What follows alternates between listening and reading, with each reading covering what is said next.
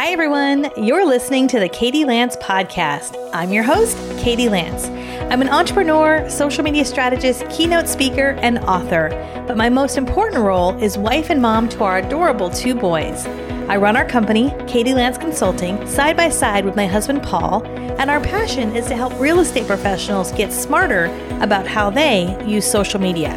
Our Get Social Smart Academy has helped thousands of real estate agents and brokers take back their time and hone their social media strategy. Now, you may know me from social media, or maybe you've seen me from stage, or maybe this is your first time meeting me. In this podcast, I'm excited to share with you my success stories and take you behind the scenes into how I got where I am, how I've built our company, how I juggle being a wife, mom, business owner, and so much more. You'll hear from me, but also we'll be showcasing some of the great people we get the pleasure to work with inside of our academy. If you're an entrepreneur, small business owner, social media geek like me, real estate pro, or a mom, or maybe all of the above, you are in the right place. Let's get started. Hi there, you're listening to episode 46 of the Katie Lance Podcast. And in this podcast, we're going to talk about how to be productive when you work from home. So as many of you might know, if you've been listening to the podcast, you know my backstory. If you haven't heard the backstory, maybe you're new to the podcast, listen to the first few episodes. It'll kind of share the backstory of how I started my business and how I got to where I am today. But we work from home. My husband and I, my husband is also my business partner, and we love having a home office. Our team is virtual and they work from home as well. However, we know that working from home, as amazing as that sounds, rolling out of bed, going to work in your PJs, having a 5-second commute to your office, that all sounds fabulous, right?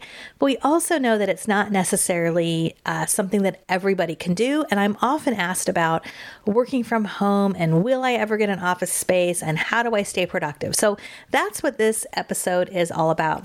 Now, I'll be the first to say that, who knows, down the line, we might actually secure office space or something like that.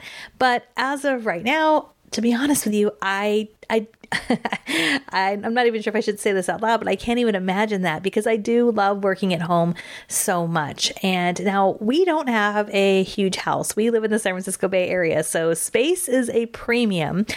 But my husband and I really are in a great routine when it comes to working from home. I have always been someone in my career that has really enjoyed working from home. I was always one of those people when I had corporate jobs that I would raise my hand and say, please, please, please, can I work from home a day a week or 2 days a week?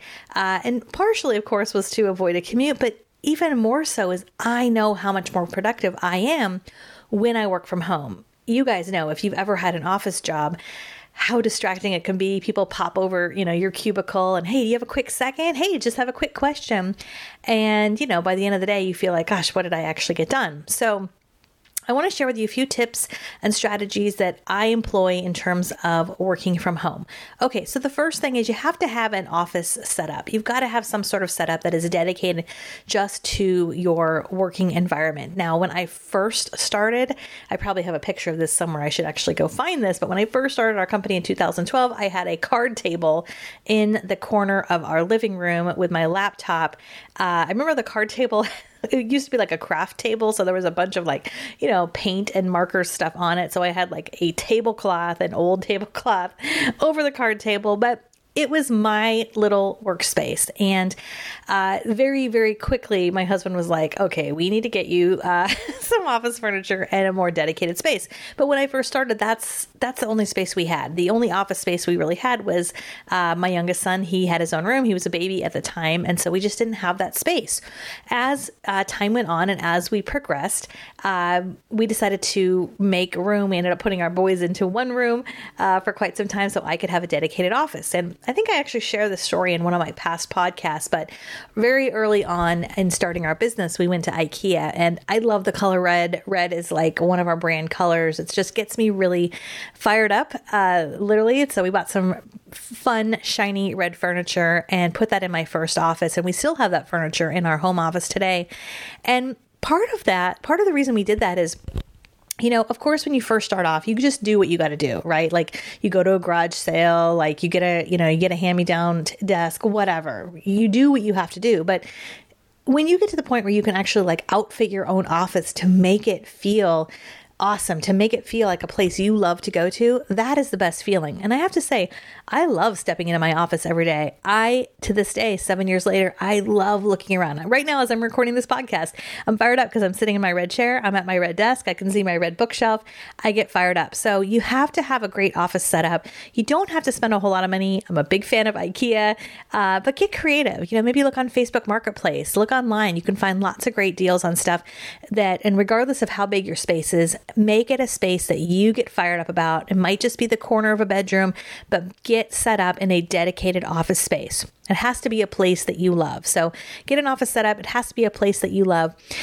My next tip I want to share is you have to have some boundaries. When you work at home, I think one of the hard things about it is just having boundaries, and boundaries exist for us in a number of different ways. So first off, I have boundaries in terms of when I work. And because we're home, right, we work from home and we have 2 boys who are active in school, active in sports, I'm also kind of limited to when I'm working. And I really try to not work when they're home. And what that means is in the morning, I generally don't really start my quote unquote work day as far as being on the phone and talking to clients until usually around 9. Now, I might be doing a little bit of work before that in the morning on the computer or whatnot, but I don't really actually start getting on the phone and speaking to clients until around 9:30. And I also tend to end my last call of the day, usually right around 2 or 2:30 because my kids come home. So again, it doesn't necessarily mean I'm not working when they're home, but I do like to try to have those boundaries. And I find when you work from home, whether you're working corporate or you're working for yourself, it's easy to like always be on, right? To always be on 24/7. And I often will joke with my husband because the fact we work together, it's easy, at night or while we're watching TV, I can be like, hey, did you check that email or did you see this? And he's like, oh yeah, I got to respond to this person. And I always will give him a hard time. And if he's listening, I'm sure he's laughing right now because I always say, don't email that person. It's 11 o'clock at night. Wait till the next morning. And I smile because I'm guilty of that all the time, right? So set some boundaries. And you also have to set some boundaries a lot of times with your friends and family. I remember when we first moved into our neighborhood, we live in an awesome court. We've got some great neighbors. All the kids are on the same age. And so they're always like at each other's houses. But we really had to set some boundaries around the holidays and summertime because we work from home. So, sometimes it's a little bit of an awkward conversation, but just making sure that, you set those boundaries in terms of the fact that, hey, this is our place of work and we'd love to see you guys, but just know between this hours and this hours, we're tied up, we're not available and whatever that might be. So setting those boundaries digitally, but then also with your family and your friends, I think that's important. Another tip I'll give you is know thyself. You really have to know yourself. And if you're someone who struggles to work at home, if you feel like you get distracted because, the TV's there, or you get distracted because there's dirty dishes in the sink or whatever it might be, then maybe working at home isn't the best place for you. I know a lot of people who just can't work from home. They'd rather work in a Starbucks. They'd rather work in an actual office environment. And so you have to really know yourself. This also goes along with when you start to hire someone. If you start to add people to your team, some of the people on our team are independent contractors, others are employees. And so, but regardless of that, it's important that when you bring someone on to work with you, whether it's assistant or someone else on your team, that not only are you vetting the fact that they can do their job, but you want to make sure that they can do their job remotely. That's really, really important. And I've hired people in the past who were great people, great at what they did, but I quickly realized that maybe they weren't the best person to actually work remotely. They just weren't the kind of person that was as productive and, self-motivated to do that. And that's fine. And that goes down to kind of knowing yourself, which really kind of ties into my last point, which is hire people who can work from home too. If you are starting a business or you are an entrepreneur and you're looking to expand your team and you work from home and you want to bring on someone else, it's important to think about people that you can bring on that can work at home as well. And we like to ask things like, tell me about your office setup. What type of computer do you use? What type of phone do you use? Like we start to kind of ask questions about their working environment and lifestyle, and that can make a big, big difference. So those are just a few thoughts around being productive when you work from home. Like I said, setting boundaries, having the right office set up, having things that you enjoy around you that make you smile, I think are important. I also, for me, I'm a huge coffee person, so I've got to have my Keurig nearby, and just having things around you that make you happy. In my office, I also have a bunch of magnet boards with some of my favorite family photos and inspirational quotes, and just a lot of different things that really help to inspire me. So I think that's really, really important. I would love to hear from you. Are you someone who works from home? And if you do, I would love any tips or things that really help you in terms of being productive when you work from home. So the best way to reach me, as a lot of you know, is through Facebook or Instagram. I'm loving Instagram these days. I'm spending a ton of time on Instagram stories. So as you listen to this, if you're also active on Instagram stories, do a quick Instagram story or send me a message over on Instagram. Let me know that you listen to this particular podcast, and let me know if you have any tips or ideas about working from home as well. I would love, love, love to hear from you. All right, guys, thank you so much for tuning in. I sure appreciate it. Also, if you have other ideas for show topics, please let me know. You can reach out to me again on Facebook or Instagram. All right, thanks so much. We'll talk to you next time. Bye for now. Thanks so much for listening. If you've liked this podcast, I'd love if you'd subscribe and leave me a review. Also, make sure you visit me over at katielance.com, where you can sign up for our free email newsletter, find out about upcoming events I'm speaking at, and check out what our Get Social Smart Academy is all about. Thank you so much for listening, and I'll see you next time.